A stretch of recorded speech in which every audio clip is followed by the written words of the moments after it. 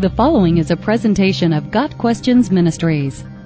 Why are there so many different Christian interpretations? Scripture says that there is one Lord, one faith, one baptism, Ephesians 4 verse 5.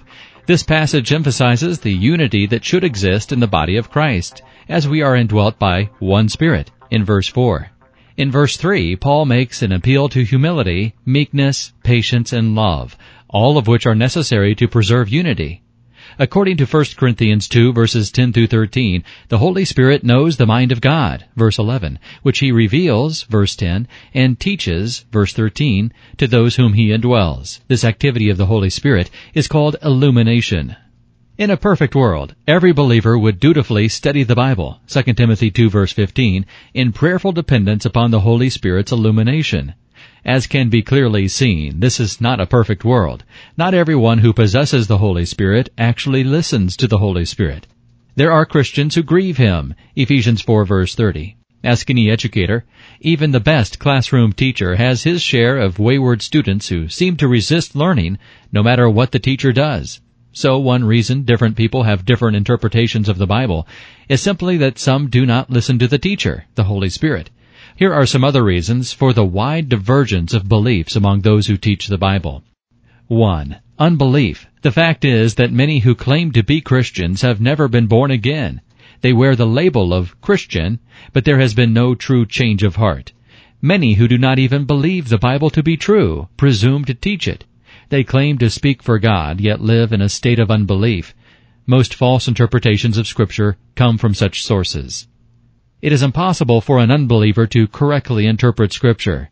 The man without the Spirit does not accept the things that come from the Spirit of God, for they are foolishness to him, and he cannot understand them, because they are spiritually discerned. 1 Corinthians 2 verse 14. An unsaved man cannot understand the truth of the Bible. He has no illumination. Further, even being a pastor or theologian does not guarantee one's salvation. An example of the chaos created by unbelief is found in John 12, verses 28 and 29. Jesus prays to the Father, saying, "Father, glorify your name." The Father responds with an audible voice from heaven, which everyone nearby hears. Notice, however, the difference in interpretation. The crowd that was there heard it and said it had thundered. Others said an angel had spoken to him. Everyone heard the same thing, an intelligible statement from heaven, yet everyone heard what he wanted to hear. 2. Lack of training. The Apostle Peter warns against those who misinterpret the Scriptures. He attributes their spurious teachings in part to the fact that they are ignorant, 2 Peter 3 verse 16. Timothy is told to do your best to present yourself to God as one approved, a workman who does not need to be ashamed, and who correctly handles the word of truth, 2 Timothy 2 verse 15. There is no shortcut to proper biblical interpretation. We are constrained to study. 3. Poor hermeneutics. Much error has been promoted because of a simple failure to apply good hermeneutics, the science of interpreting Scripture. Taking a verse out of its immediate context can do great damage to the intent of the verse. Ignoring the wider context of the chapter and book, or failing to understand the historical and cultural context, will also lead to problems. 4. Ignorance of the whole Word of God. Apollos was a powerful and eloquent preacher, but he only knew the baptism of John. He was ignorant of Jesus and His provision of salvation, so his message was incomplete. Aquila and Priscilla took him aside and explained to him the way of God more adequately. Acts 18 verses 24 through 28. After that, Apollos preached Jesus Christ. Some groups and individuals today have an incomplete message because they concentrate on certain passages to the exclusion of others. They fail to compare Scripture with Scripture.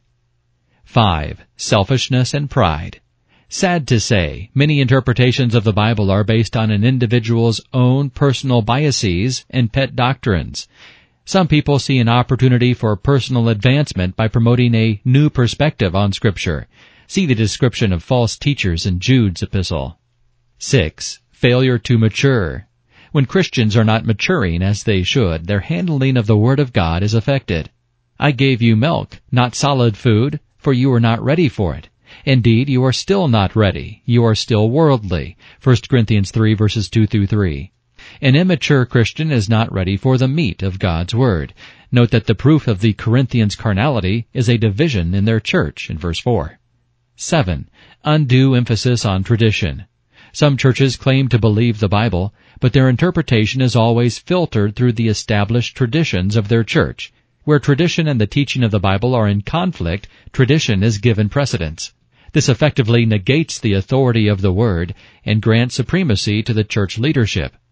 On the essentials, the Bible is abundantly clear. There is nothing ambiguous about the deity of Christ, the reality of heaven and hell, and salvation by grace through faith. On some issues of less importance, however, the teaching of Scripture is less clear, and this naturally leads to different interpretations. For example, we have no direct biblical command governing the frequency of communion or the style of music to use. Honest, sincere Christians can have differing interpretations of the passages concerning these peripheral issues. The important thing is to be dogmatic where Scripture is, and to avoid being dogmatic where Scripture is not. Churches should strive to follow the model of the early church in Jerusalem. They devoted themselves to the apostles' teaching and to the fellowship, to the breaking of bread and to prayer. Acts 2 verse 42. There was unity in the early church because they were steadfast in the apostles' doctrine. There will be unity in the church again when we get back to the apostles' doctrine and forego the other doctrines, fads, and gimmicks that have crept into the church.